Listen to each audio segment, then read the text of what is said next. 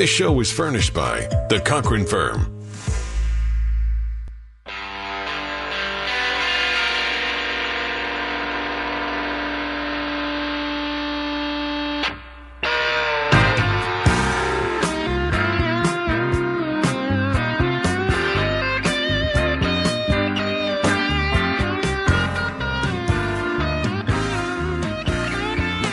We are KBC Talk Radio 790.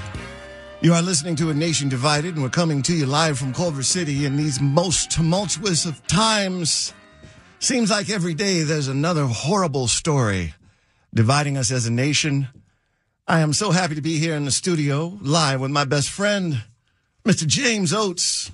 How you doing today, brother? Man, I don't even know what to say. I thought we were going to be talking about political conventions today. I had no idea that we would end up being where we are now. Well, perhaps it's all one big... Perhaps it's still all potpourri of division. Yes, and that's right. Perhaps they're all somehow related. Maybe more than we even realize. A police shooting, a civilian shooting, a convention that is divisive, a convention before that that's divisive, people getting up, talking about how much they're right and everyone else is wrong. Their biggest fears being realized, perhaps, on either side. It seems as if it's one big bowl of toxic division. Toxic. That's it. You nailed it. Toxic. That's it. So, folks, we're going to be talking about a few things, but one of the things that we're going to do differently today, I don't think I've seen a show do this, but we're only going to try to talk about what are the real causes and what are the real solutions. We have so many divisions that have become so ingrained in our consciousness as a nation that we have spent so much time talking about those divisions. And it doesn't matter who you're looking at. It seems as though the common denominator of every person is that we are right, the other people are wrong. Us against them. And we must destroy the other people because we are right, and we now have the moral authority because we are right. Or is that really what's happening? I mean, that's what we hear on either extreme, but what about everybody in the middle? People that kind of don't have a choice, right? And they've got to go one way or the other. That's such a great point. Yeah, they have to go to the left or they have to go to the right because there's nothing else for them. And the reality is, folks, we are of the opinion that most of us are in the middle. And we are of the opinion that most of us are rational, fair-minded people. And that most of us don't want war. Most of us want peace. Most of us do not want to feel anger and hatred. We want to feel love and different things. But it seems as though there is a tendency that used to be something that was on the fringe, but it's now more in the middle. So we have the shooting in Kenosha. It was on video. African-American man gets shot in the back a few times getting into his car. Got multiple shootings in Kenosha. Yeah. Multiple incidents to talk about. The self-proclaimed 17-year-old member of a militia is attending a protest with a AK. What is that? No, it's an AR-15. He actually did get into a scuffle from what it appears like in the video. Big scuffle. Have to recognize that. It was a big deal. Yeah. And 2 people got killed and another person got shot. And who's right and who's wrong? I'm going to throw some ideas that are pretty shocking to you guys right now. I happen to know a lot about law enforcement training because my entire 26-year career as an attorney has been spent dealing with these issues, constitutional issues involving excessive force, police misconduct. And I'm going to tell you some things that are going to shock you. We have the Black Lives Matter movement. And in LA, I know a lot of the folks that are in it. And we have the Blue Lives Matter movement, which seemed to have been a reaction to the Black Lives Matter movement. But I'm going to tell you some things that nobody's ever said before. So just think about these kernels. How did the Black Lives Matter movement start? If I were going to encapsulate it, it was some folks that thought that we needed to raise awareness at the issue of black men being killed by law enforcement officers in a way that was, in the minds of many, not justified. Unarmed black men running, getting shot by the police, for example. Probably most people in there, too, thinking about it, not just from the perspective of each individual incident, but thinking about the system and all of the deep, complex reasons why you do have this disproportionate number of African-American men shot by police versus anyone else in the country. And then you have the Blue Lives Matter movement, which, in essence, says we want to stop the gratuitous violence against law enforcement. We want to stop the disrespect of law enforcement that has happened and that is attendant to law enforcement officers being put into a box. And most importantly, we don't want to create an environment where it's okay to tee off on cops because you're mad about the way that things have gone in the tumultuous 400 years that we've been coexisting as races in this country. Well, and didn't you also say, I love it, I don't want to preempt you here on this, but I think I got to jump right to the point. You Absolutely. said law and order.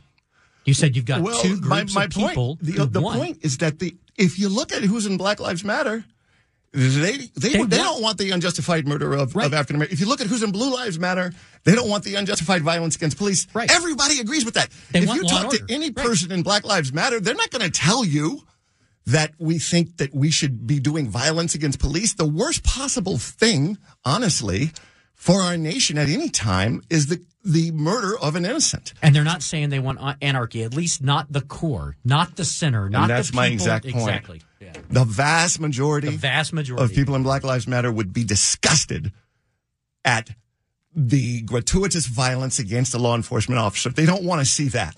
And at the same time, the vast majority of people in Blue Lives Matter, those guys aren't saying that police should just simply be able to shoot anybody anytime they want. Far from that. They, as you've said before, that the only thing that a cop hates more than he hates a bad cop. Like a bad cop hates a bad cop more than anything else, right? So the vast majority are never going to make that argument, but you've got people on the extremes that are going to make pretty extreme arguments, and then that ends up being the voice for the whole movement or the whole group of people. Absolutely. If you're a cop and you truly are dedicated to the Constitution and you honor the oath, the unjustified killing of any person is going to disgust you, whether the person's black or anything else. So what we really have fundamentally, folks, are these divisions. But they have so much common ground. Now, there is going to be a fringe group in each section. There's going to be a fringe group in Black Lives Matter that believe that because of the injustice of the past, a little property damage may be okay, a little looting may be okay, but that is the fringe. You're going to have a small group of officers, people affiliated with Blue Lives Matter, and they're going to say that, well, it is us against them, and every once in a while a shooting may look bad, but in reality, we have to support everything that police do. Or even more to the point, you're going to have people that are going to hear the argument. They're going to hear people say Black Lives Matter. They're going to see the sign. Now, and it immediately sends up this red flag. It sends this red flag up, yeah. And these are guys that are out doing their job every day. And what they read is, oh, so basically you're saying if I'm a police officer, I'm racist. That's what you're saying to me. Right. And now they're going to dig their heels in because they know they're not racist. They know they're good guys. They know they're buddies. They know they're good guys. Absolutely. And they think you guys don't even understand what we're doing out here every day. And then it leads to this whole snowball effect of no one listening to anyone.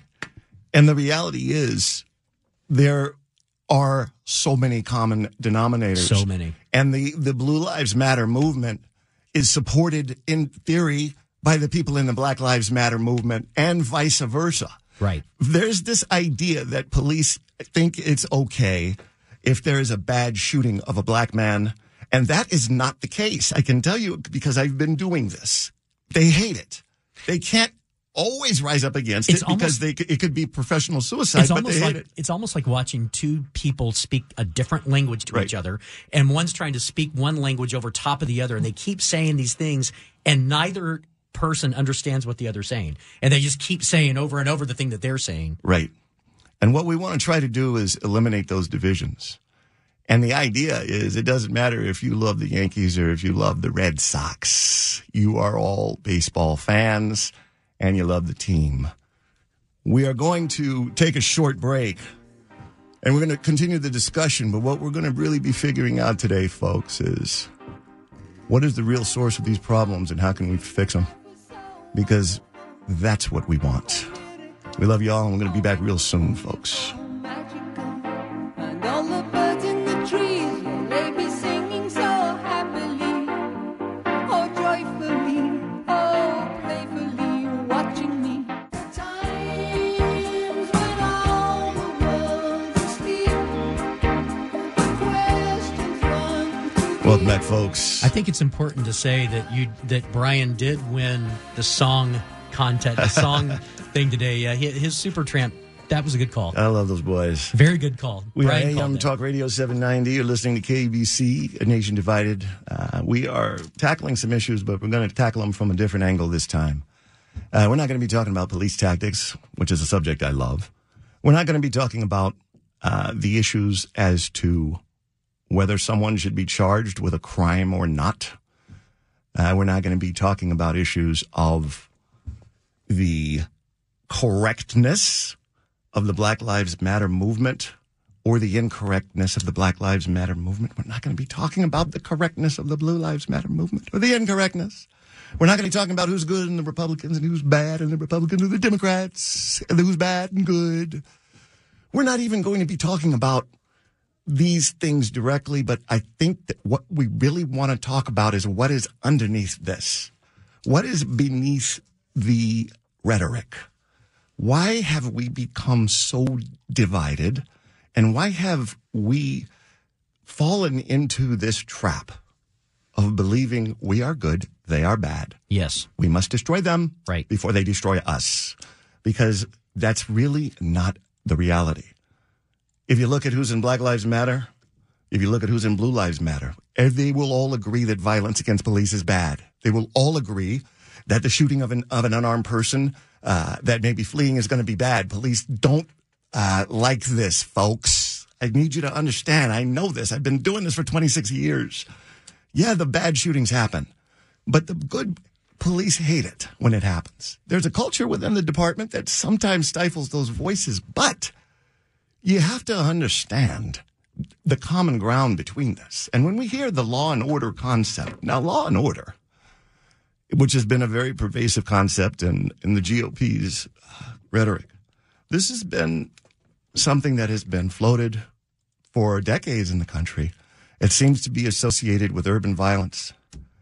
But if you look at any person who supports Black Lives Matter, if you look at any basketball player that didn't show up for work, what they want, folks, is law and order. They just have the revolutionary idea that the law should be applied equally and that even law enforcement officers are not above the law. So in reality, they want law and order too. But the thing is, when you hear law and order, it's really not about the application of the Constitution or the equal administration of justice. It seems to signify some primal fear of urban violence and some fear that the masses of disaffected people of color are going to rise up and do some really horrible things. You see it associated with fires, riots. Now, yeah, but B, that does start at a very fundamental level. The whole notion of law and order starts with, if we all just simply got along, everything would be great. Unfortunately, it doesn't work that way. In other words, it wasn't like police were created or law and order as a construct was just made up and then the crime came. It kind of goes the other way around. Well, my belief is that it was always a dog whistle and that it was never really about law and it was never really about order. Well, that may be true politically, yes, of course. In political rhetoric, absolutely, of course. But it's about associating a certain fear with a certain class of folks. And we have to understand that nobody wins at all when an unarmed suspect is shot fleeing. Nobody wins. You think the police win because they got to shoot this person? No, they lose too. Everyone loses. If there's violence against a police officer, if heaven forbid a police officer is subjected to serious injury or death, nobody wins. And the vast majority of people who are on the street know that. The vast majority of people that are protesting know that. I happen to be familiar with a lot of the folks that were involved in the initial protest that started all the problems in Los Angeles, and they said that they were protesting peacefully. And it was a small group of a handful of people that just started breaking things and started knocking things down. And then nobody even knew these guys. Nobody had seen them at a meeting before, but they represented that fringe and they got so much attention. And what happened was there became an association of these protests with violence. Now, the reality is, spiritually, if you love justice, you don't want to see a person get killed before their day in court. You want to see them tried by a judge and jury.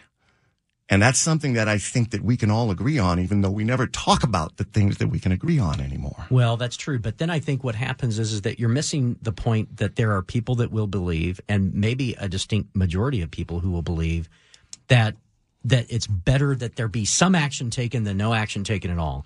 And they're going to kind of fall into this line of thinking that says maybe the spirit of the law, maybe the idea that we should all go to trial and that we should all have our day in court if we are accused of a crime has to be secondary to first maintaining order. And there are a lot of people that believe that. Well, how is order going to be maintained if there is not a common ground as to what is right and what is wrong with regard to the use of deadly force? Well, sure, but we can't skip over the point where people might not have considered that. So we can't skip over thinking that there is a group of people, maybe a distinct group of people, who say, hey, look, we got to have order first no matter what. Now, you sit them down and you go deep enough with them and spend enough time speaking to them about it and show them statistics maybe and show them some data, and then you show them the law.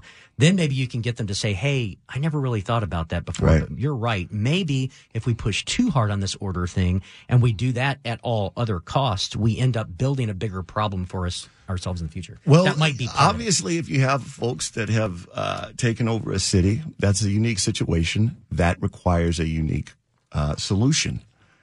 But if you look at like 1% of something and there's a whole 99% that you're not looking at, then you're not getting the whole picture. When the law enforcement officers rise up and they say, listen, the vast majority of police contacts are nonviolent and they're doing their jobs.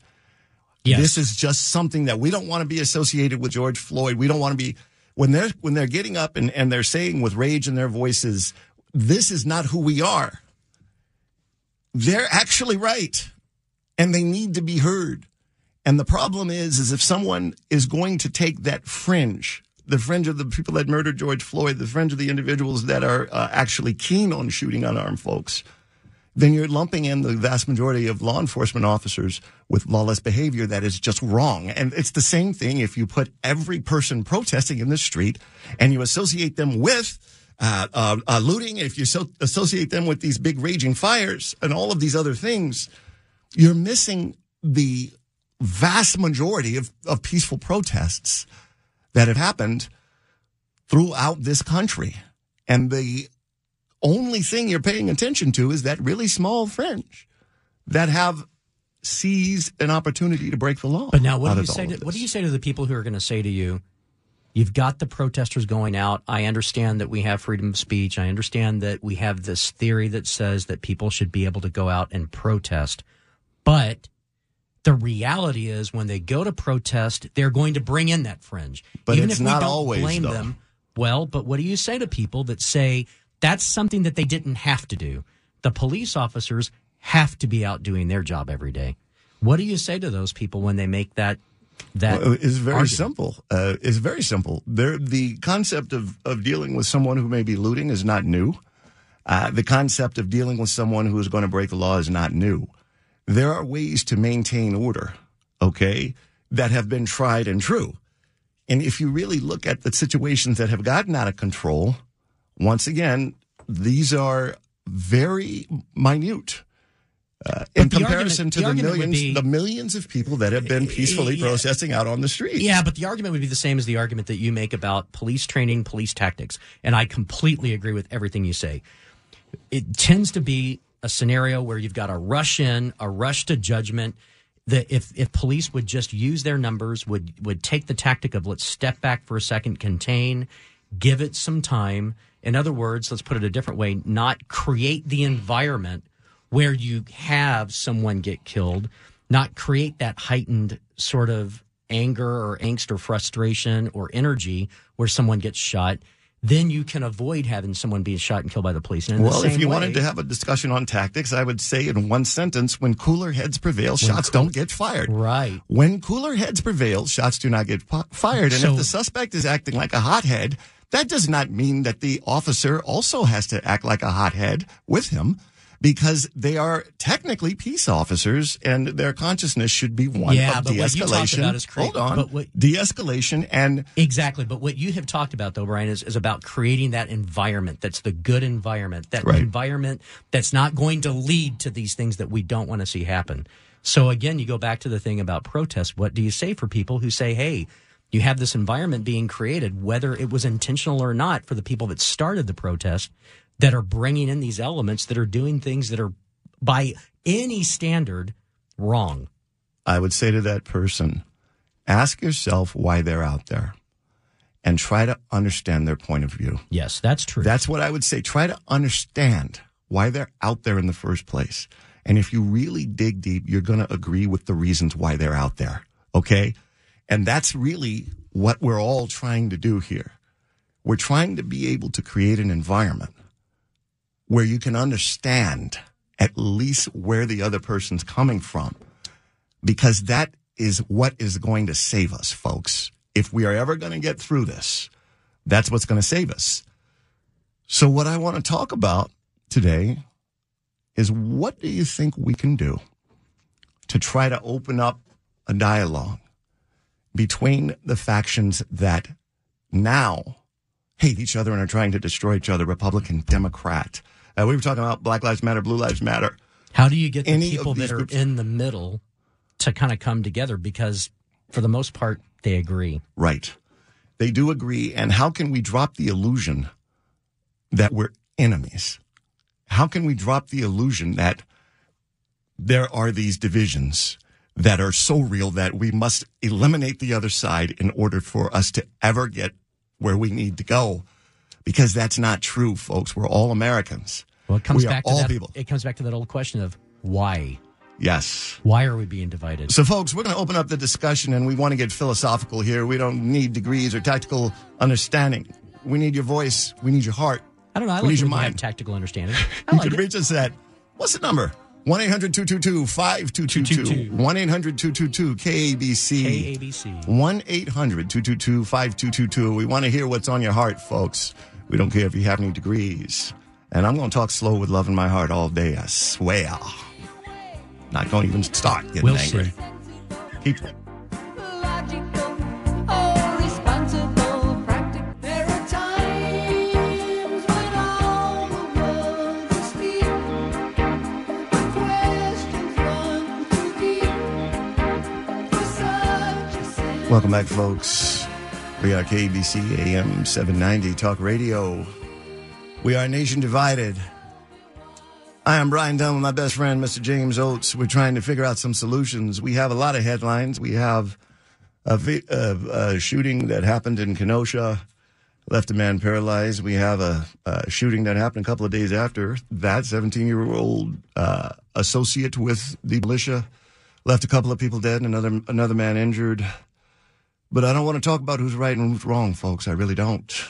I want to talk about how we can end the violence. Well, and how they got there. Yeah, I could go on all day long about tactics, but we do have to. This is like Groundhog Day. This keeps happening over and over again in our country. This keeps happening, and it's just. But the reason it's happening is because we have the fertile ground for it. Amen, brother. It's not because of the individual tactic. Tactic is a big thing, and we can definitely go on it. I know you know that. But everything that we do is an outgrowth of what we think, and all of the actions of our minds and bodies seem to have their genesis in what we have thought first and what type of thing happens.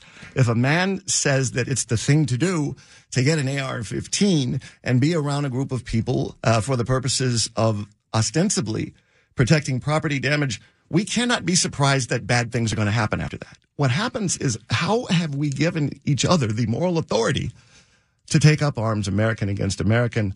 I'm not trying to say I have it figured out, folks. I'm not, because I don't. I've spent my entire career dealing with these issues, and I'm seeing the same thing happen over and over and over and over again. But it's not just about that moral authority. You got to be very careful when you say that, because you're pushing one particular group of people into one corner. Well, I'm not trying to do anything, but I'm saying, let's say a woman consistently ends up with a guy who's just a jerk.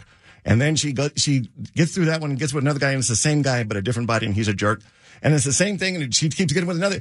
After a while, the woman should probably say, look, maybe I have to stop attracting this horrible man. Yeah, but you're still focusing on when you say in the same sentence, the moral authority, and then of a guy to pick up a gun and do what you said, that completely ignores the moral authority that people are giving themselves to do all other sorts of things. Well, it's an example, but the truth is... It's an example, but you got to make sure that you we have to understand that these events are a function of the way that we think. This is something that happens before it happens. That's the point I'm trying to make. These are things that happen in the realm of the invisible human thought, and they manifest themselves out in reality in terms of the things that happen. In uncivil discourse is where it really comes from, right? Folks, if you'd love to join the discussion, we need some solutions. I don't want anybody to say anybody's wrong here. I don't want anybody to say they're right. I don't want to hear the word Dems. I don't want to hear the word Trump. Democrats. I don't want to hear the word Republicans. Right. I don't want to talk. I want to hear about what we can do to try to solve these problems. What can we do to try to establish communication? I love do you remember when the guy that called about, it was maybe 3 or 4 weeks ago, it was a police officer called in. Do you remember that guy that called in, and he was talking about the guys that he's with at the patrol station and the people that he's serving with, and kind of was talking about this idea that police officers are somehow fundamentally racist. And essentially what he was talking about, like that they're all LA fans, they're like LA Dodgers fans, they're just normal people. In other words, they're simply a reflection of all of the rest of us. And we're not as different as we think. Steve from Calabasas, I want to thank you for holding. We're going to get to everybody. Folks, if you'd like to join the discussion, you can reach us at 1-800-222-5222, 1-800-222-KBC. How are we going to heal this nation? Steve, talk to us, brother. We are dying to know what you think. All right. Hello, gentlemen. Hello. All right. So from a spiritual standpoint, we all need to do some work for ourselves. And, a lot of us are out of integrity. And the choices that have been given to us now, where we only have 2 choices for political parties, I think that's got to change as well. Wow. You're nailing it. Wow. Yeah. That is hot. Keep going, Steve. Tell us. I think you're onto something. So, yes. And you know what? One book that I read that changed my perspective on the universe is called The 4 Agreements. Yes. 4 Agreements brings you into integrity. Yeah, one of them is don't take things personally. And that's that's a very important one. But anyway, keep going, Steve, please. And be impeccable with your word. Right. Speak the truth, be the truth. And, the idea, though, Steve, is that when you really start to understand the other side, they're not different.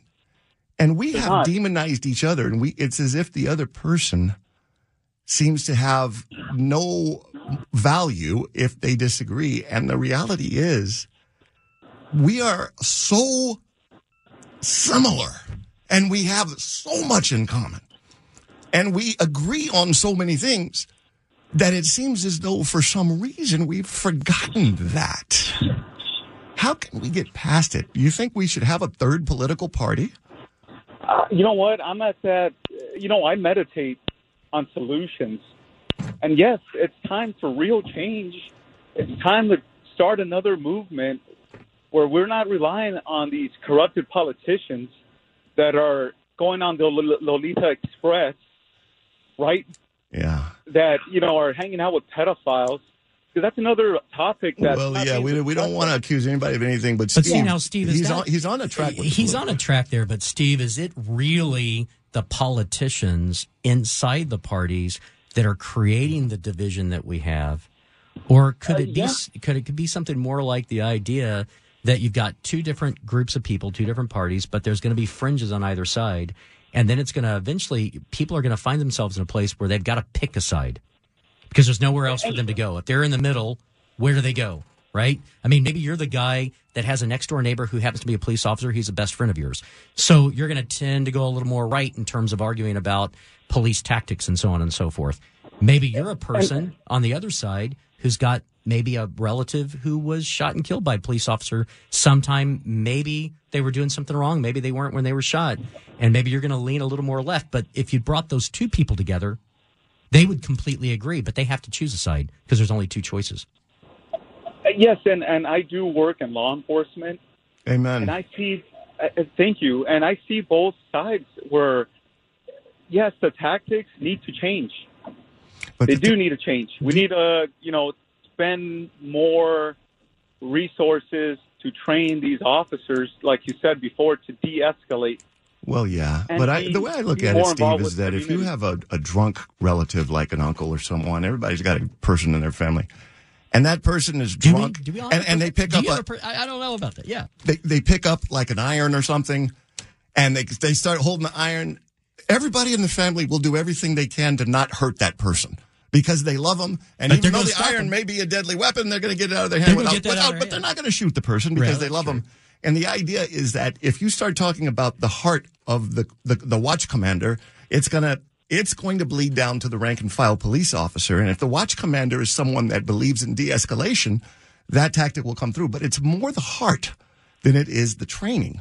Steve, I want to get back to you. I got to put you on hold one brief second. I wanted to get to Lynette. Lynette, you've been holding for quite a while.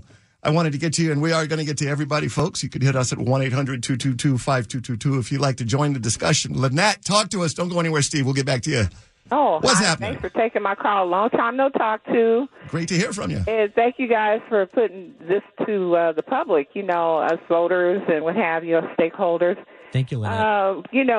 Just like we needed a Marshall Plan, back in the day, Yes. where there was just extreme, I should say, dystopic destruction on Right. a physical level. We have to have that kind of a mindset now, and of course, using all of our tools to bring some reconciliation to the forefront has to be the agenda. Not all the division that we see with the politics, Right. and when that's the agenda, then, for division and, because we've had systematic racism for hundreds of years here. Now we're approaching fascism. Right. And But no if- one at the top is really trying to bring about a real plan to get everybody together. And just like with South Africa, they had to have a truth and reconciliation Right. And the apartheid. movement. Well, You have to ask yourself the question, Well, though, what- Lynette. Here's the thing I would want to say. Does it serve the needs of either political party or political group to have people come together? How do they get the votes if they don't drive someone to their extreme? Well, I think like this. To me, voting for Trump is voting for Putin. Okay, people might. All right, slow down now, Lynette. We That's all have where our we- opinion. that's We're really not where going. we are. Yeah, but I understand Listen, what you're God saying, help but us, we don't want to say that because God help for us. every That's person that real says truth. that, they would say that a vote for Because Biden is a vote for if a he's different not- horrible person. But wait a minute, please, Lynette, please. We don't necessarily want to attack the leadership now because this is a deeper problem. I'm convinced that the leadership is Around way it's the symptom and before not you the have the cause. We leadership have here now, divisions, yeah. otherwise Going these to be folks- here way after. Right. Yep. And so it's not just change the leadership because we're not going to win at all if we stay this divided, regardless of what suit is in the White House. We're not going to win. We have to figure out how to start opening a dialogue. If you've got a person that's on the right, let's just say that they're a little to the right and they're a little bit Republican, but they feel like they don't have any other alternative to counter what they consider the extreme Yes. on the left, then maybe they vote for a Trump. Now, Well, if you attack say- that person, Right. they're going to dig in If harder. you, though. if you say Right. to them, that's just completely wrong and you're a complete moron, you're never going to be able to come together with that person. And chances are, Right. probably you agree. Lynette, hold on for 1 second. Clarence from LA, you've been holding too. I wanted to thank you for holding for so long. I think I might know who you are, but you actually have had the audacity to use your real name. Is this Clarence Chapman? Yes, it is, sir. Oh, Hello, thank you Clarence. so much for calling my show, Clarence. Good afternoon, Brian. Clarence You and really I- got. I listen to your show on Saturdays, but you really got my attention on this topic. Well, I Okay, appreciate good. you. Clarence and I go back literally over 24 years. He's always on the opposite side, but man, I love this man. Keep going, man. Tell us what you need to know. Okay, well, let's capitalize on that. Our perspective, and like you said, to give you a little background, I was a police officer for 42 years. I retired as a police chief. I do basically civil rights litigation for plaintiff side, where you're on, defense side, where you're on the plaintiff side. So just to kind of give the audience a little bit of background, Brian and I have actually been in court together probably a dozen times on this very issue. We're talking 1983 civil rights cases. Yeah. And so I have a unique perspective. And I appreciate what you and James are saying, but you're looking at the problem from 40,000 feet. You're talking, and I agree with you totally, you're talking philosophically. But what I do on the stand, let's break it down and segment it to what you and I, Brian, do for a living. All right. Well, Clarence, hold on. I actually have to ask you. You're going to be right with us after the break, but people are yelling at me right now. We got to take a short break. But Clarence, after that break, you're going to be first. Yep. Okay. And then we're going to get to everybody, but we got to take a break, folks. And we're going to be right back after these Hate short to do words. Got to happen. I wouldn't do it, but Radio station's got to pay the bills. this is what I'm going to get shot otherwise. So I don't want to get shot. I love you all, man. We'll get right back to you. Clarence, I'm going to talk to you 4 minutes behind. All right, be right there. Oh, it was beautiful, magical, and all the birds in the trees, they be singing so happily. There are times when all the world is still. I think we got Clarence back here. Oh, yeah. Unfortunately. I think he came on. Welcome back, folks. How we're going to impose some civility in the strange times. We are having a deep discussion, and in this discussion, we're not going to talk about who's right or who's wrong. We're going to talk about what it is we can do, that we can actually tear down the invisible walls that are separating us. Clarence Chapman is on the line. We are blessed. I didn't even know you were going to call. Clarence is a top police practices expert, 40 years in law enforcement, understands the issues of police tactics and police procedures better than anyone because he's been there and done that. He's probably handled and looked at thousands of officer-involved shootings. He understands what happens in those 10 seconds. He usually represents the police, but that doesn't bother me. He's a good man. And I think you should talk to us a little bit more, Clarence. Steve, we're going to get to you next. We also have another law enforcement officer, but we're going to get to everybody. Please be a little patient with us because we want to hear your voices. Talk to us, Clarence. Yeah, I want to continue this line of thinking. I think what you and James are the direction you're going is absolutely right. Politics and emotion aside has nothing to do with it. Let's talk about process. This is what Brian and I do in a court of law. It's under protocol. It's almost authoritarian because it's being monitored or overseen by a judge, obviously. And each side has a time to talk. Right. There's certain, I won't get into motions of limine, but there's certain exclusions that we can talk about and can't talk about. Right. That's what Brian and James are doing. We're not going to talk about politics. We're not going to talk about, like, Lynette. We're not going to, once she said Trump, all the radios went off on one side. It's all right. We're doing We what want to we're stay doing. away from that. But here's what I do, and I've been doing it for 30 years. I explain the rules, the training, and the mindset of why police officers do what they do. And you do it very well, I am sad to say. Yeah, But keep going. he doesn't like that, yeah. I think I beat Brian and Clarence I have split. like maybe 1/4 of the time. Anyway, keep going, brother. Yeah, Brian wins sometimes. I win sometimes. But it comes down to taking a group of people, either 8 people or 12 people, who don't know you. They only know you by your bona fides, who Right. you are and where you've been. And you have to instill an impression in them that actually is very significant as far as outcome. Brian, James, why don't we do that? Why don't we come down from the clouds and let's start with educating? I want to know what the people, the rioters and the, not rioters, but the protesters, and there's some bad apples in there. I want to know what they're thinking. But we got to shut up. They get their time to talk. I need to have an open mind, like hopefully I have a jury, and then I have a time to talk. If we can talk about why we do, the foundation, the absolute essence of why we think the way we do, then maybe we can start to come together. Maybe we can start to have But then the some problem we understanding. have, Clarence, is we have to say, how do we get to that place?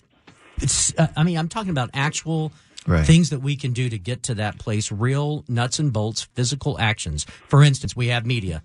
And we Right. know the problem we've got with media. We have social media. We know what that means. Right. We know what the flow of information is.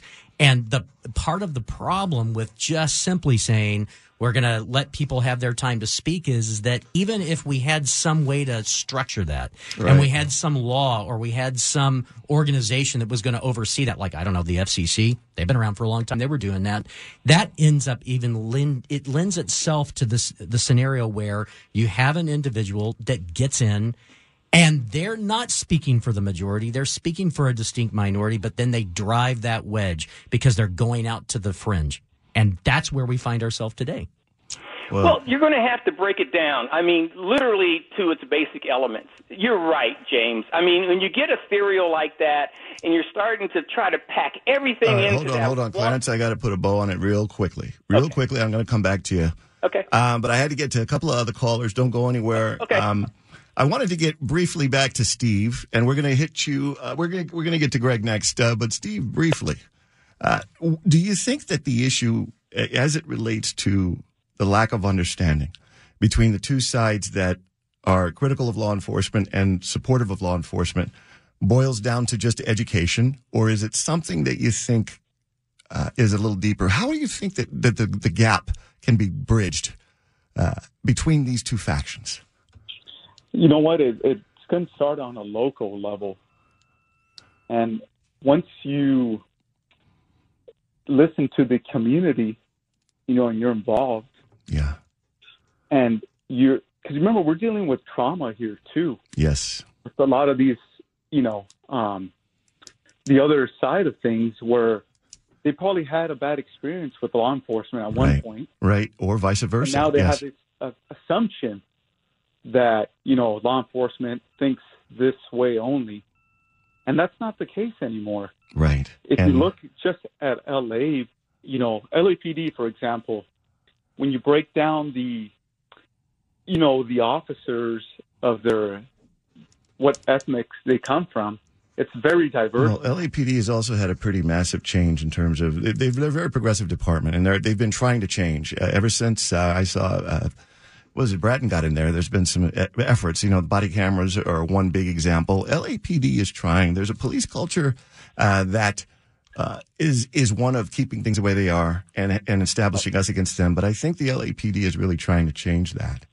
You know. And the one other thing I wanted to say in response to some of the things Clarence was talking about is that when we talk about a case, there are two things that are different. Number one, the jurors are forced to be there, and they're forced to listen to each other. They're going to lock you into a room, literally lock you in, and you have to listen to the other person. And the other thing is that if you're in a court of law, everything that is said must be true. All of the evidence must be presented in a way that is not junk science. It is absolutely something you can take to the bank. So these are things that the judge ensures. You're actually forced to have a level playing field. And when we start talking about, Steve, the issues that you're bringing up, which is, you know, the concept of a person dealing with trauma, the concept of a family that's had a homicide in the family, and that it may have been called by law enforcement. It may have been a really good police officer who made an honest mistake, and there's a death, and the family is saying, I need this person to be charged criminally. And there should be some way to reach out to that person and try to get to some feeling for what that mother's But Brian, feeling. when I think about that person you're describing, when I think about the person that's had that trauma, and they're looking for a solution, they're looking for something to be done, the partisan environment we have provides no place for them to go, right? In other words, I've heard it described, I think Wayman said this before the show started, that sometimes you can think of the political parties like two gangs.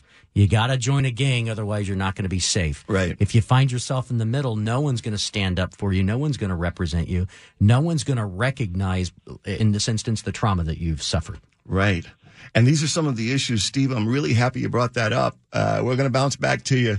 I wanted to get to Greg from Los Angeles. Thank you for being so patient, and I will get to everybody. Hello, Greg. You've been holding for a long time. Welcome to A Nation Divided, brother. We are dying to know what you think. Greg from Los Greg Angeles. might not be there. Greg? I think he's gone already. Greg, hello. You want to move down maybe to Alan? All right. Alan to Highland Park? Yeah, let's go to Alan from Highland Park. You've been on for a while. Welcome to A Nation Divided. We are dying to know what you think, brother. Talk to us. Am I on the air? Yeah, is you're this in there, Alan? Alan. Yeah, we're Yep, hitting to we you got loud you. and clear. Yeah, I was waiting a little bit. Some pedestrians near me. Real quick, I coached high school football in the city of LA and junior college, mostly all black schools. I coached for about 10 to 12 years. And I'm a big old white Republican, 6'4", 240 pounds, and my guys. So am I. Coach Ditka. He's like your Coach Ditka. Your coach, man. You had me right until the White Republic. I'm 6'4", 240, but anyway, keep going, brother. But anyhow, I coached, and my guys had no problem with me. I didn't see any systemic racism with us at all. We kind of went along our day, and all I did was I made guys better football players. Never thought I was coaching black or white or yellow. I didn't give a crap about that. That's because you're real. I can hear it in Right. your voice, Alan. You're an authentic person. And you were brothers. I You could had pick it up. fraternity. You had fraternity That's between right. I you. don't want to Yes. talk about that, though, because I was in the neighborhood. My guys still on Facebook call me, want to hang out, go bowling, go to diners. All these guys still want to hang out with me, even though my opinion wasn't what they heard all day long. I had a different opinion, but I was real about it. And But I like the authenticity, I could hear it. In the first 2 seconds you spoke, I could hear it. I'm just telling you. But this is the deal, man. I don't get what they don't show about L.A. It drives me crazy. Where I coached one high school, if you go up the street to Angela Vista, Baldwin Heights, there's 15, 20 blocks of black millionaire homes. A very successful black community up there, up on the hill. You guys know what I'm talking about. Yeah. They don't show that in L.A. They don't show all the Right. successful black guys, and they got through it all. I told my guys never to be victims. You have a responsibility to make that block, make that tackle. You go out and do it. I don't want to hear excuses, and that's what they're supposed to be taught. That's why to this day they still talk to me because I don't give up excuses. I don't have victimization. I can't stand it. And the press just eats up on the victimization. Drives me insane. Right. My guys were like that. We were very successful. We put 43 NFL guys out of our high school, okay? Right. A lot of guys came out of there. And we were successful. And these guys still give back to me. They never once feel like they were victims. I would have went ballistic if they thought they were victims. Well, the But now thing we're is, all one of the supposed to things be you have to understand, Greg, is you got a big heart, and you are the leader. Okay, you're like the equivalent of the president or the watch commander, and you don't want to see Right. division within your team. That's right. It You starts want from them top all down. pulling the Yes. same way because you want to win because you have an opponent on the other side. Now, if we could conceptualize that, okay, you actually are going to command respect because I'm telling you, I'm black. Black people can always feel a real white person. We can just feel it. We can feel if a person has our best interest at heart. What if we have a situation where you have to put two sides that are against each other together? In a football game. Right. Imagine if you had to open up a dialogue between two sides that don't like each other. How would you apply that talent, folks? We're going to be right back. Yep. Got to take a hard This is a break. good discussion, folks. Coming Good again at the discussion. top of the hour. Very important discussion. Greg? watching me. But then they send me away, teach me how to. This show is furnished by The Cochran Firm. The Cochran Firm. There are times when all the world is still. The questions run. Welcome back, folks. And for those of you who are just tuning in, we are Nation Divided. I'm Brian Dunn, coming to you live in our hour number 2 from Culver City. Sitting across my best friend, Mr. James Oates, tackling the issues of the day. We've had a lot of wonderful callers call in. We're talking about some abstract topics. How are we going to stop hating each other?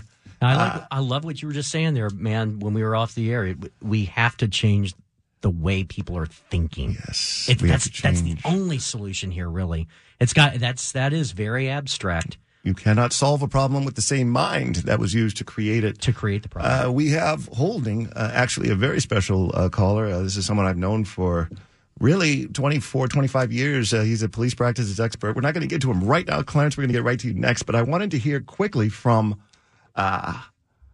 Conrad from Burbank. You've been holding for a minute. And I wanted to talk to you a little bit. Conrad, welcome to A Nation Divided. Do you think that the leadership might have something to do with it? Now, before we get into this, don't be critical of anybody. But tell us a little bit about what you think in that regard, the leadership.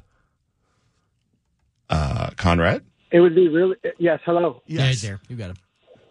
Yeah, I think it's a very simple solution. And what it is the leaders, all the way to the top, have to get together with the protesters, the leaders of the protesting, and just talk about it. Maybe a couple of athletes would be in the meeting and just talk about what's the solution and work out some kind of agreement to where they'd stop the protesting if they gave them a X amount of time to try to see some results with talking with the police and everything and coming up upon some agreement to like talk before you shoot and just try to work together instead of them talking crap. But now, Conrad, let me just ask you this. So I got to hit in the head right away. You've got a system of government that currently does that. You have people that go into rooms literally every day, big committees, lots of research, going at each other too. We're not talking this, not always milquetoast stuff. You have people on radical sides of these arguments coming together, talking, trying to come up with solutions, writing laws, talking about budgets. What's different then? What's not working about that process? Well, I think a lot of it is not working because it's not being publicized. Like these people that are protesting, let's say the littler people, the people that don't go into the meetings, they are not getting the word that they're getting any results, any kind of action. It's a very good So point. therefore, So therefore, they just keep on going crazy. And then, I'm not going to name any names, but people in the leaderships, they just throw gasoline on it Fan it say, up. And hey, they absolutely looters and everything are stupid. They're a bunch of rioters and looters and MS. Well, it's on both sides. Conrad, I can't thank you enough for chiming in. You really took us to the next level. I want to appreciate your voice. I like what Conrad said there. I want to reiterate what he was saying there to say it again. Conrad said that you have and this idea that you've got sort of, you're fanning it, that you have people that don't feel like they're being heard at all. They feel like they've got no option. They feel like they have no voice. That's a great point. And they are being entrenched in that belief because he said it. They feel like little he people. nailed it. Yeah. So I want to get back to Clarence Chapman briefly. And now, Clarence, just so you know, he called in randomly. I didn't set this up. Clarence is a police practices expert. Former chief of police of I think it was UCLA Police Department, but he really knows the issues of police practices better than almost anyone. When we were doing this in obscurity for many decades, and in the early 90s and even in the late 80s when crime was really just scary in LA, Clarence was in the trenches with the sheriff's department trying to bridge the gap between the community and law enforcement. He's been an expert now for how long have you been, man? I know you're getting old, but how long have you been in the game? Exactly. 29 years. My first case was, I think, with you and Missy Olin, and I think that was in 1991. And Missy and I are getting old now. It's just crazy. So, Clarence, I want to ask you this. We have Black Lives Matter, and we have Blue Lives Matter. We have groups that have basically formed, and they have pitted themselves in a natural form of antagonism. It's like, I like to say, the Yankees and the Red Sox. But Clarence, what would you say? You know this better than anyone in the world. How could that gap, just as an example, how could that gap be bridged? Absolutely. We've got to bridge the gap. And how do we do it? James, you were spot on when you talked about leaders and how leaders get into rooms and talk to each other. That's not what we're talking about. We're talking about real-life people. Let me give you an example. I'm a black man. I was born in 1946. So you can't tell me about racism. I know what racism is. I don't need to read a book. But let's go back to the future. What worked a long time ago when community relations, that concept, started in the 1960s, early 1970s? And basically what we did was, it was mostly all white police officers on the Sheriff's Department, which I was a part of, and LAPD was totally white. But they started making officers go in the field, and we had this thing called the ride-along program. Right. Dismount and actually walk through the community, right? And Brian made a great a point. Experience changes mindset. You can talk to people till you're blue in the face, and you can have your leaders out there, but if you want to bridge the gap between Black Lives Matter and Blue Lives Matter, you've got to not walk in my shoes, but you've got to see where my footsteps are. Whoa. Nice. Revolutionary.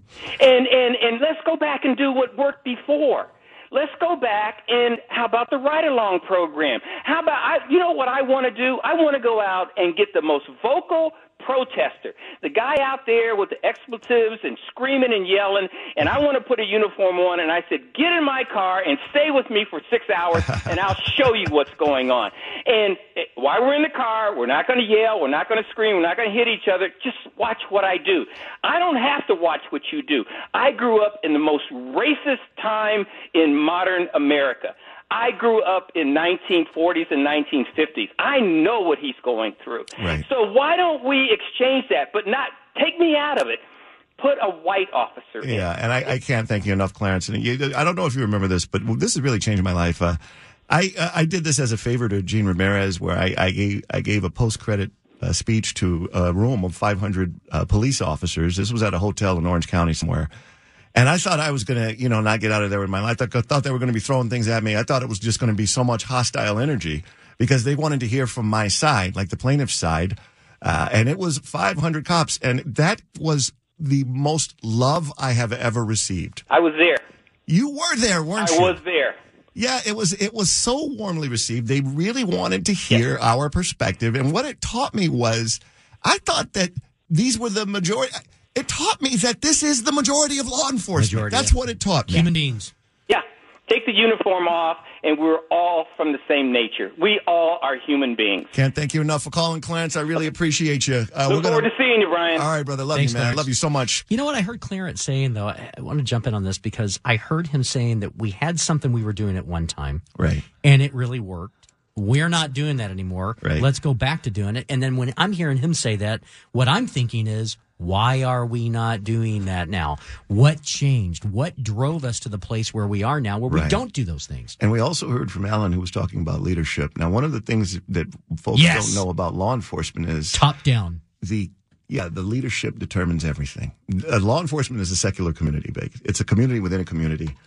And they're going to take their cue from the leadership. And if the leadership adopts us against them attitude, where does the leadership take their cue? Because guys they're not just they don't just come out of nowhere. Let's just pop out of the ground. Oh, there's a guy. He's going to be the guy. Right? I'm going to put him in that job. Nah, it's the community.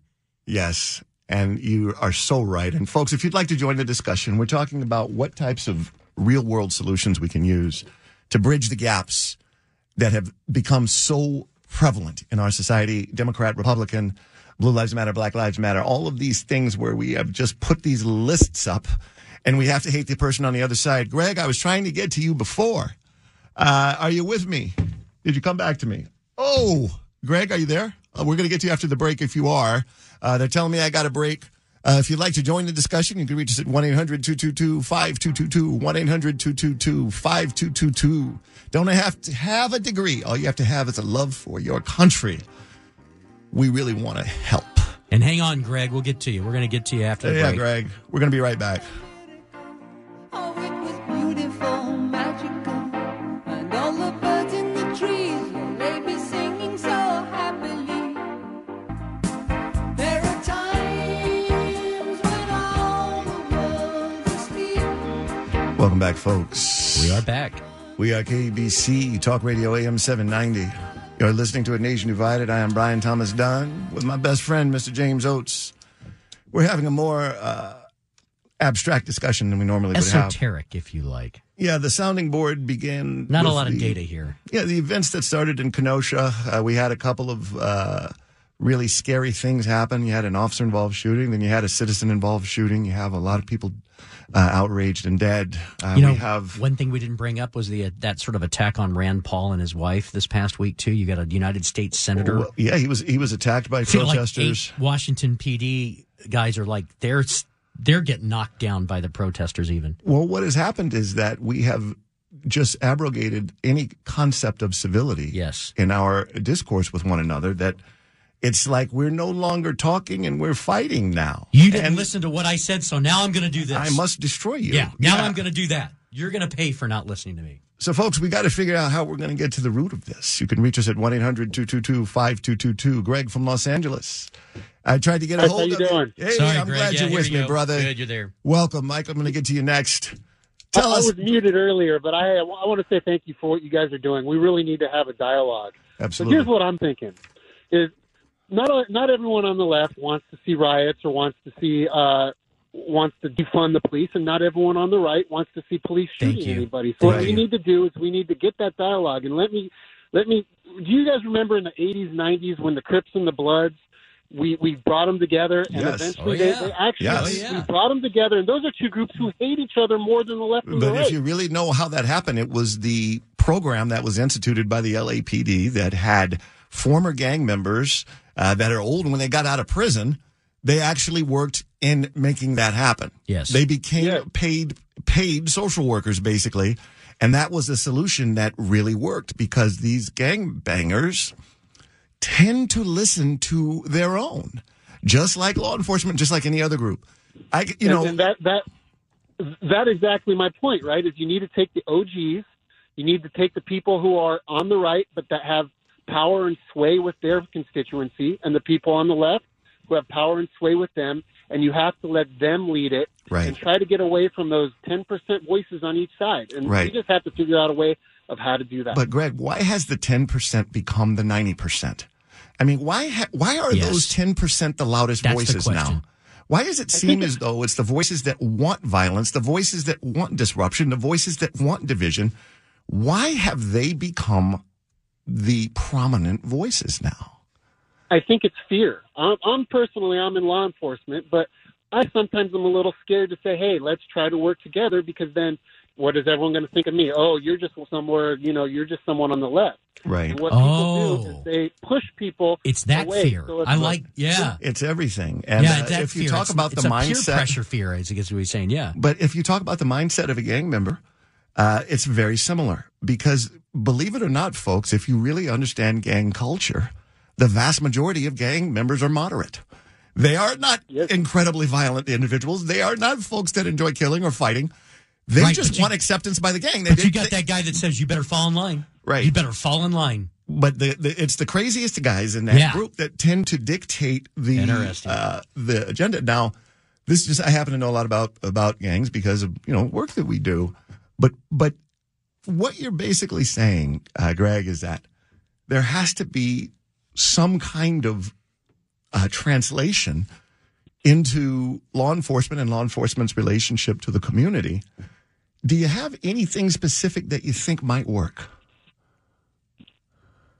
No, not right now. I think in a few months we're going to be there. Yeah. I think right now we're going to have to kind of ride this out. I just don't see it as getting in, other than these dialogues that you're having on radio stations, right? And maybe encouraging the middle to speak up more. Right. Not well.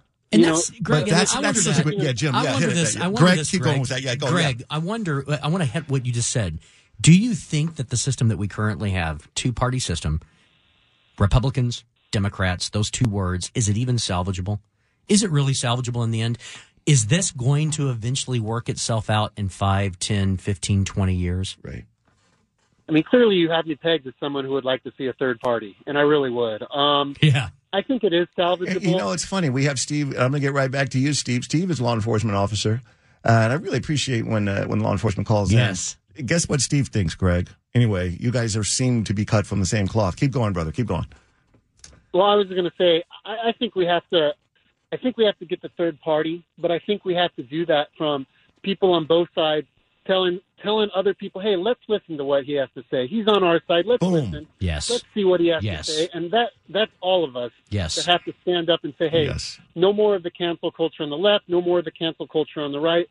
Let's listen. And I think every one of us needs to be able to stand up and say that, and then that way the dialogue can progress. Thank you so much for calling, Greg. And I think they should call the third party the Americans. That should be the name of the third party, the Americans. Americans. Steve from Calabasas, I wanted to get back to you because you've been, such a strong voice for us here. What do you think? Now, Thank you so much. Yeah, for those of you who have been listening, Steve has been with us for since the first hour. He's actually law enforcement. We've been talking about ways that we can ameliorate the divide, but then we start talking about what's happening with our leadership. And if we had a third political party, like say that was in the middle of the two, first of all, I think it would wipe the floor with the other two. But still, what do you think about that, Steve? You're a guy who's dedicated his life to helping people by getting out there in the community and doing your thing. What do you think about that? Yeah, you know what? And you said it best, changing the mindset, changing the consciousness. Yeah. And the only way we're going to do that is by educating one another. Yeah. On both sides. So thank you so much, Steve. I can't agree with you more. Did you have anything else? Did I cut you off? You had an and I cut you off. Keep going, brother. I'm sorry. And it starts with the community. With the communities, they need to be involved more with law enforcement, where there could be a committee of community members, community citizens, right, that can truly voice the way they feel what's going on in the community. Right. So that they feel like they actually have a voice. Amen. Exactly, a dialogue. And if a person knows that just remember one thing, gentlemen, anytime you're in a relationship, what's the most critical thing? Communication. Yeah. I read that book. What was it called? Men Are From Mars, Women Are From Venus. I don't know, but I've had that we need to talk conversation a lot. Anytime they say you need to talk, that's about the worst thing your girl can say. Do we really have to? Yep. Yeah, actually, you go, huh? Steve, we love you. Thank you so Thanks, much for Steve. calling, folks. I'd like to bring one thing up to folks before we might have a little break coming up, but try to understand this. We were thinking about race relations, and we were thinking about last year there was this conceptualization of 400 years. We have had African Americans and whites living together, blacks and whites, whatever you want to say. We've been in America together for 400 years. And if you look at that, that's a darn long time, folks. And if you understand the conceptualization of where we are now. A long time for the system to build to where it was. Yeah. Generations. 1965 is basically considered to be the year, the Voting Rights Act, that has considered to be the end of formal segregation that was accepted legally. So if you look at... In fact, if you want to go back, it's even further because, of course, the United States of America being formed was just an extension of what was already going on all around the world. And there had been centuries, millennia, of the same way of doing things over and over and over again. And 1619 is considered to be the beginning of the slave trade. So if you look at this in... The modern slave trade, but not the... I mean, slaves were... If we can go into the whole history of that, the point is that you had this way of thinking about the other. But I was referring to America. And, of course, yeah. Specifically, slavery in America. And try to let me get this out real quick. Go. If we look at it, if we say we've been together for 401 years, and it's only been the last 5 years or so that there has been no segregation, that's only 1/8 of the time. So if you were going to imagine a clock, I actually did the map. It's only the last 7.5 minutes of that clock. On a clock, yeah. That there has been no segregation. And that is something that you might want to consider when thinking about the voices that say everything is terrible and everything is wrong. We have a whole lot of history that we have to overcome. We have a lot of inertia that we have to overcome. We have a need for compassion, I think. I'm just hoping that clock doesn't stop. Hoping the clock keeps going. Well, you have to buy me if they bring slavery back. Yeah, I'm just telling you right now. Well, I thought we had an agreement, I want us to have the whole thing happen. I'll pay for myself, but you have to buy me, Jim. I'm serious. Where we get to the place where the clock has run through over and over and over again, and that's truly ancient history. Thank you, Jim. We're going to get to everybody, folks. If you'd like to join the discussion, you can reach us at 1-800-222-5222, 1-800-222-5222. In the wake of all of the violence that we've seen coming out of Wisconsin, in the wake of all of the rhetoric that has divided us as a nation, we're trying to figure out solutions and how we can turn these things around. Because we are firmly of the belief, I'm sure we're right, that the vast majority of Americans are moderate. Absolutely. And if There's you no look doubt at an about it. officer-involved shooting, the average American wants to look at each case on a case-by-case basis. And they want to see, is this good, is this bad? But you don't want to always say this is good or this is bad. All you have to do is listen to what people are saying. They typically don't say, I am going to vote for some so-and-so, or I'm going to do such and such because I believe A, B, and C, and that's it.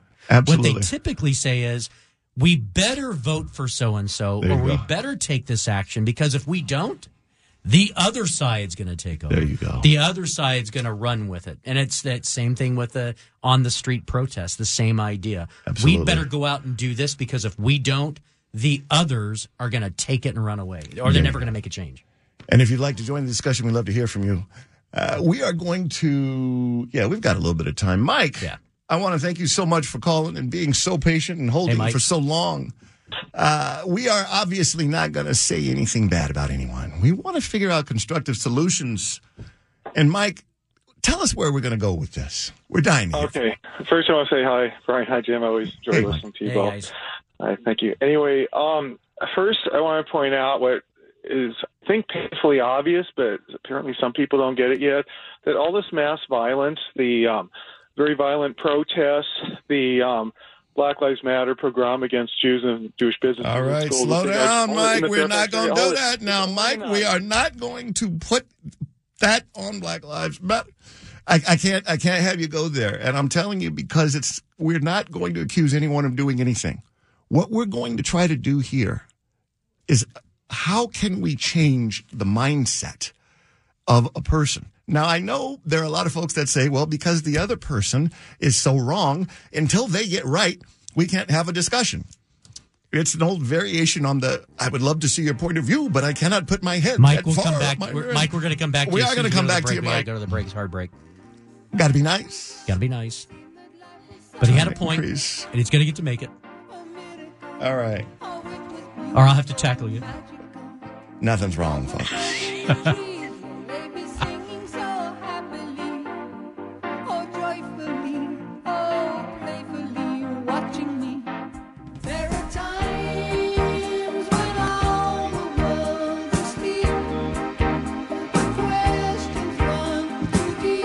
Welcome back, folks. We are KBC Talk Radio AM 790. You're listening to A Nation Divided. I am Brian Dunn with James Oates, and we have been remiss because we have not given the requisite shout out that we must to Chadwick Boseman, the really deep, and he had a love that came through with him. I remember the show, the Thurgood Marshall he was in the Thurgood Marshall movie played Thurgood. Black Panther is why he became famous. How old was he? Was he 43 was like years 40, old? Yeah, 43. Yeah. And as a colon cancer Young survivor, guy. folks, Yes. I got to tell you, if you are a man, I missed that. You're right. You've Yes. got to get that colonoscopy. Now, they usually say get it at the age of 50. I was diagnosed with stage 3 cancer at the age of 50. Had I waited 6 months to get that colonoscopy, that's not it good. might have been a very different story. Right. So, folks, just because I love you all, this is something you got to take care of. And this is something that I feel like I got a second lease on life because, I didn't take this seriously and I almost got in serious trouble. And I would not want to see that happen to anyone, much less. Colon cancer does not care what political party you are. Colon don't care. COVID don't care. COVID don't care. COVID don't care. Colon cancer don't care. All right. Jim is going to take Mike. Mike, I've been too hard on you. Mike, talk to us, baby. Come back, Mike. We want to hear you. Hi, thank you. The point I'm trying to make is that there are people and organizations trying to divide and conquer America. They're trying to divide us by race, by gender, by class. They're Marxists. That's the standard Marxist tactic. And that all this mass violence that's going on, some of it even against blacks, black police officers, black businesses, this is all organized. This is not just random people who are upset and protesting. This is organized violence. It involves Antifa, Black Lives Matter, other groups. But I agree with you completely, Mike, that there are groups that are trying to divide us. And I agree that there are Marxist groups that have as their intent division. But that also, just saying that, leaves out a big swath of a bunch of other people and a bunch of other groups that are responding, may or may not in kind. Maybe they're doing it on their own. They're driven for their own motive. It could be money. There's a lot of different reasons that we can go into. But I like what you're essentially saying, that there are and also, groups the Marxists are funded with millions of dollars, including from corporate America. And it just shows how corporate America is not immoral, it's amoral. They don't have moral values one way or the other way. Hey, I own a corporation now. That's Come on. right. Well, no, in general. I said in general. In There's general, obvious exceptions. No, of course. All right, Mike, listen, we love you so much. Thank you so much for calling. Thanks. Now, Jim, Thanks, this is Mike. what I wanted to hear. And we're going to get Conrad, we're going to get to in 2 seconds. But, yeah, Jim, you brought up something earlier. And you basically alluded to the fact that what do we do if there are individuals, and we will name no names, individuals in positions of power who really profit from these divisions? Absolutely. So, like the thing that I would just throw in, and we didn't get a chance to talk about it, so we didn't do the show last week, was the Steve Bannon thing that came out, And Steve Bannon's definitely not a Marxist. There's no doubt about that. Tell our viewers what happened in a nutshell. I mean, everyone knows the news reports, but he has been arrested. And what was he doing? He was fleecing the guys that basically his own guys, the guys that he was convinced were on his side, or at least he was convincing them that he was on their side. And it's the whole thing about trying to build funds for building the wall. Steve Bannon, former campaign advisor to Donald Trump, basically started an organization which purported to be a nonprofit organization. My point would be to say that, okay, you've got this guy doing things that he does. He's got his own motivations, could be money, greed, whatever you want to call it. Mike, I think he's making a legitimate point. You got other organizations, they're looking to divide. They've got their reasons. The bulk of us, like you say, the majority of us in America, we are not Marxists, and we're not trying to skim off some sort of multi-million-dollar build-a-wall scam to buy a yacht in wherever he bought it in Nantucket. The point is that the bulk of us are in the middle. And we don't want police violence, and we don't want looting. And we don't want lawlessness, and we don't want there to be a conceptualization of hate all this person or hate all this person. And then the challenge is, how do we root that out? How do we have the discussion, like Mike brings up the Marxist? How do we have the discussion where we root that out, but we don't alienate the other side? Right. And Conrad, I saw you might have been dropped. If you can call back, I did want to get to you because you've been holding for a minute. You'll go first. But that's really the essence of the situation, Jim. And I wanted to get back to what you were saying because it is so important. We have a situation now in our country where it seems as though instead of being on the fringe, or instead of being something that is considered an outlier, the most divisive political voices have center stage. And the most divisive of us seem to be in the positions where they are maybe influencing individuals. Well, the point that I didn't really hear made yet today for people that had called in so far, and I think I heard some people maybe alluding to it, but they didn't articulate it, is that it's not going to work for some party, some partisan group, for them to just say, hey, we're just like the other side, so you don't really need to vote for us. You don't really need to go our way because we're the same as the other side.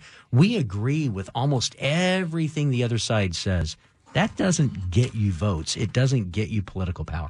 Well, the thing is that what has happened is that there have been things that have been taken out of context. Like, for example, everyone can agree that violence against law enforcement is bad. Everyone can agree with that. And if you look at the Black Lives Matter folks, none of them are talking about violence against law enforcement. But what has happened is not the bulk. You do have the people. You've got the people that are saying, the vast majority, of course.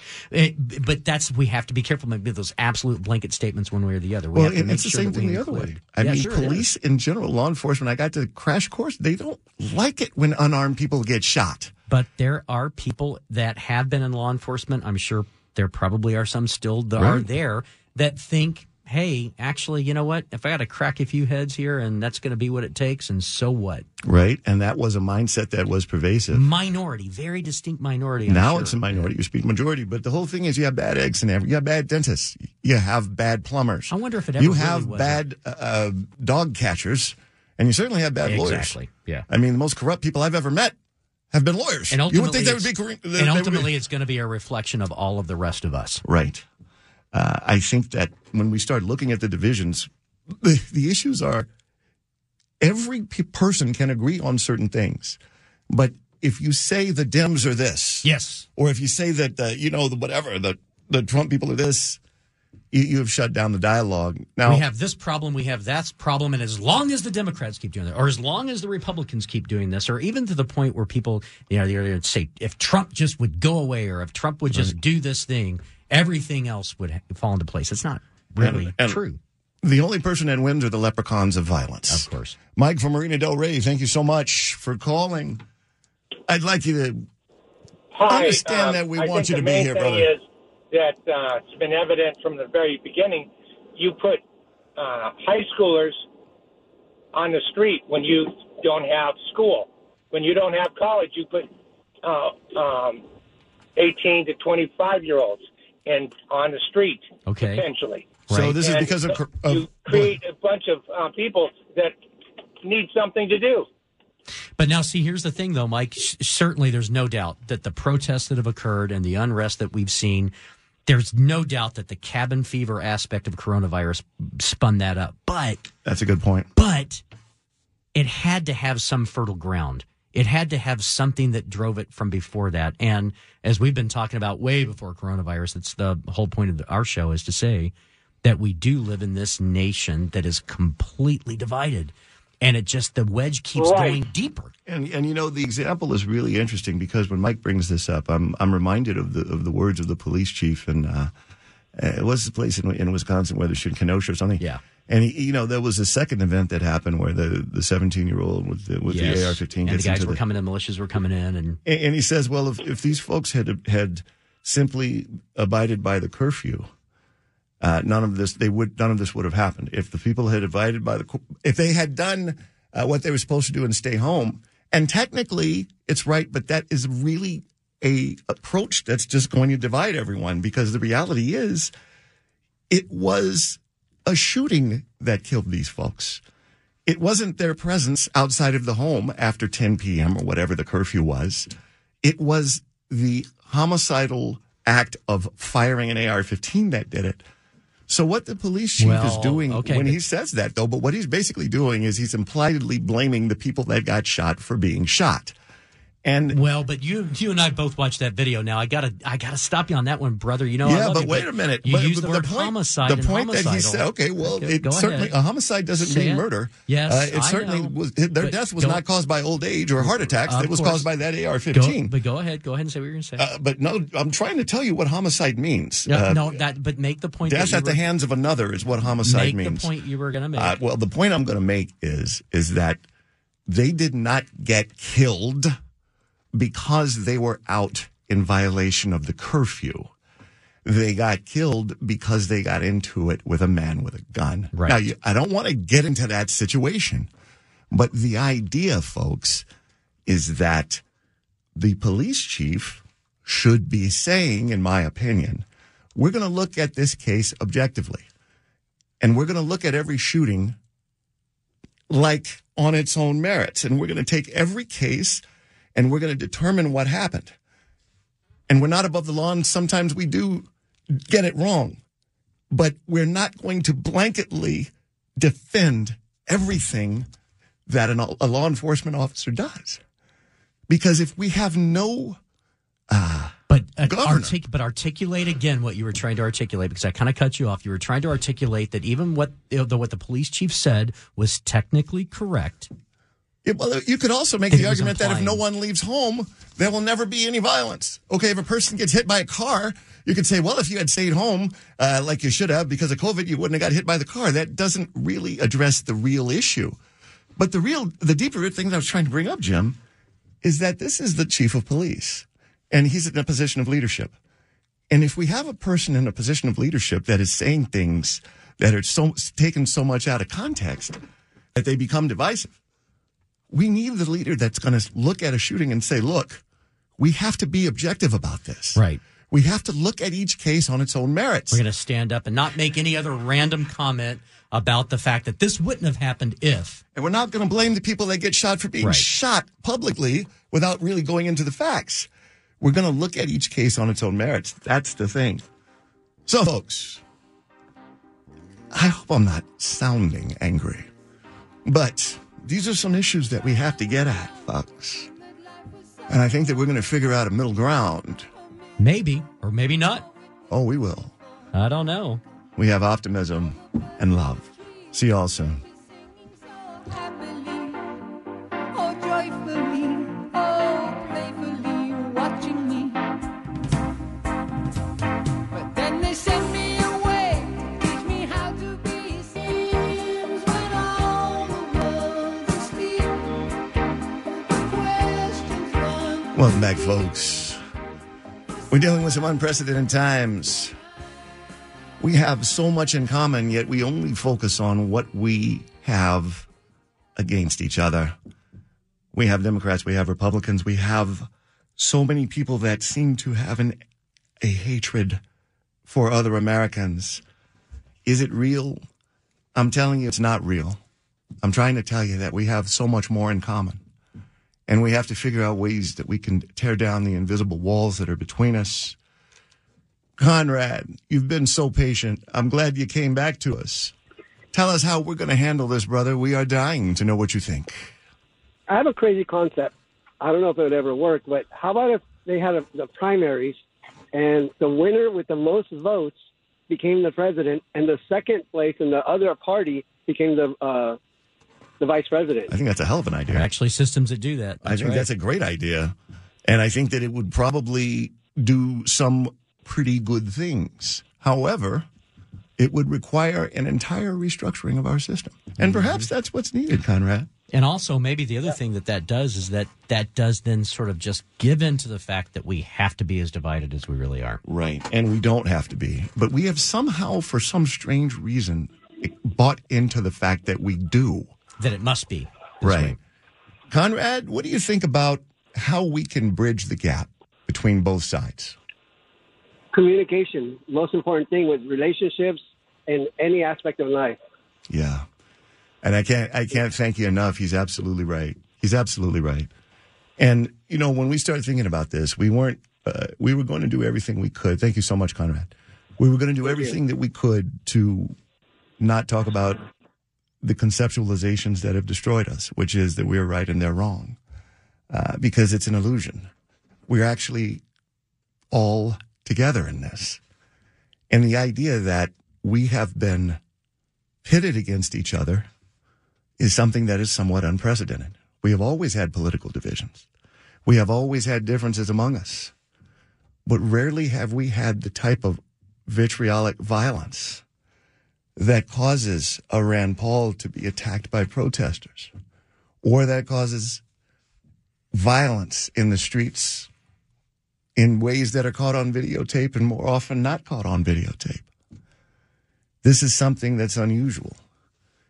And what we always want to know, folks, is this violence the symptom of a deeper problem of division, or is it the cause?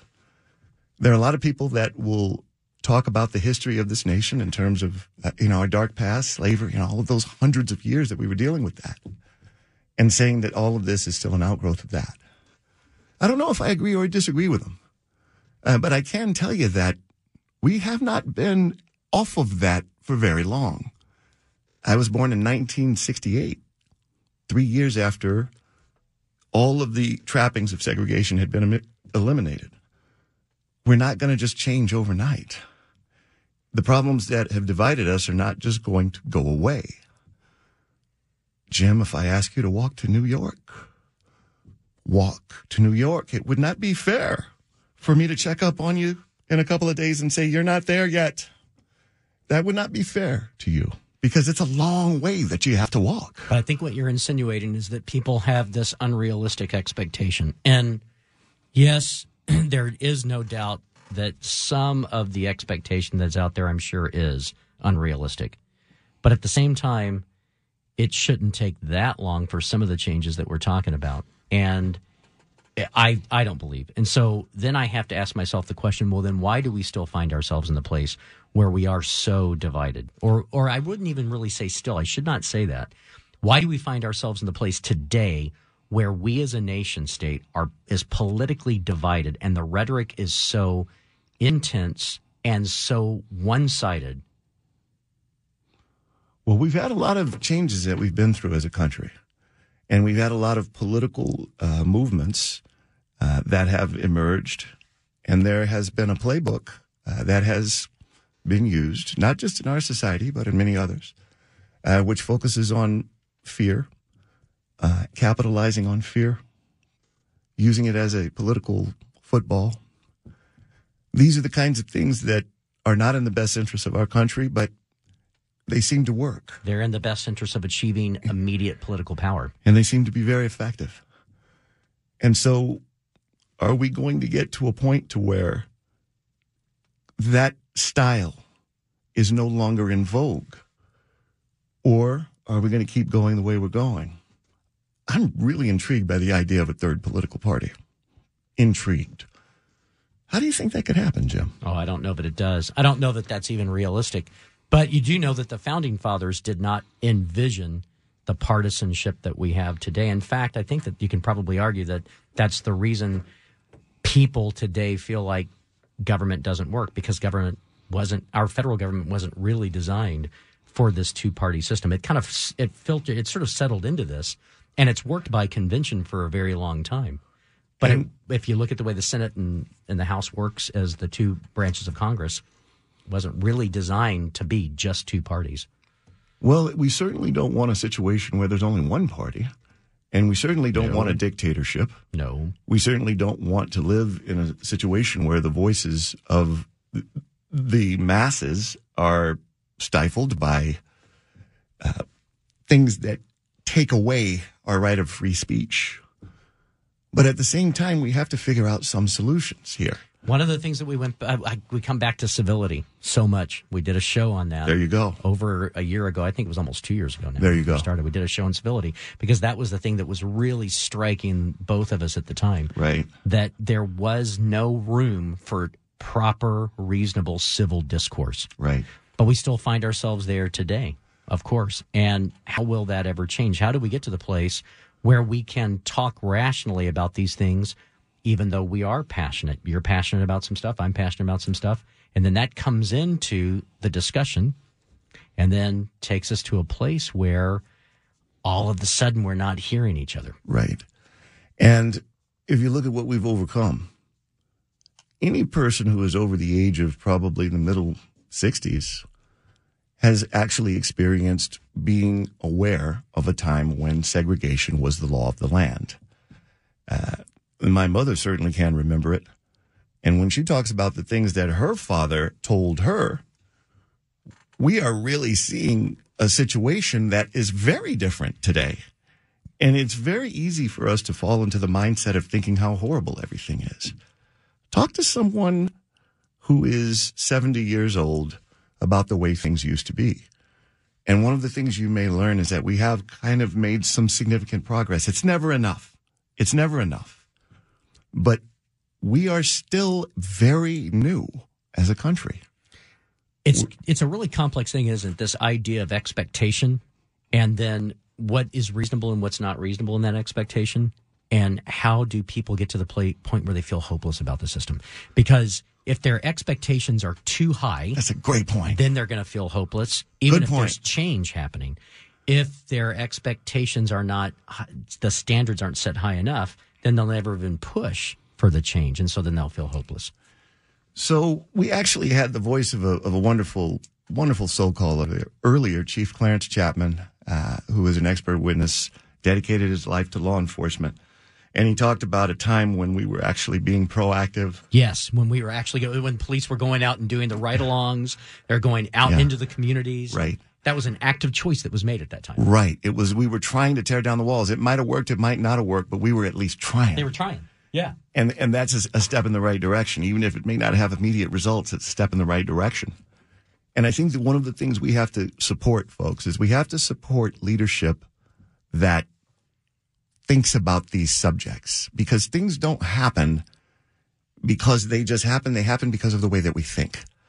And they are an outgrowth of our consciousness, whether it's a person being killed or whether it's a violent insult being hurled over a microphone. This is something that is thought about before. And if you say the word Dems or Republicans, if there is an association with that that's negative, you have to understand you're talking about another American. You're talking about another person who is your countryman.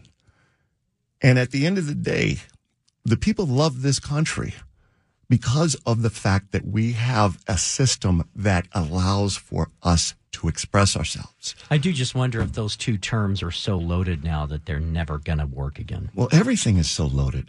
Yeah. And the idea is that we have forgotten how much we have in common.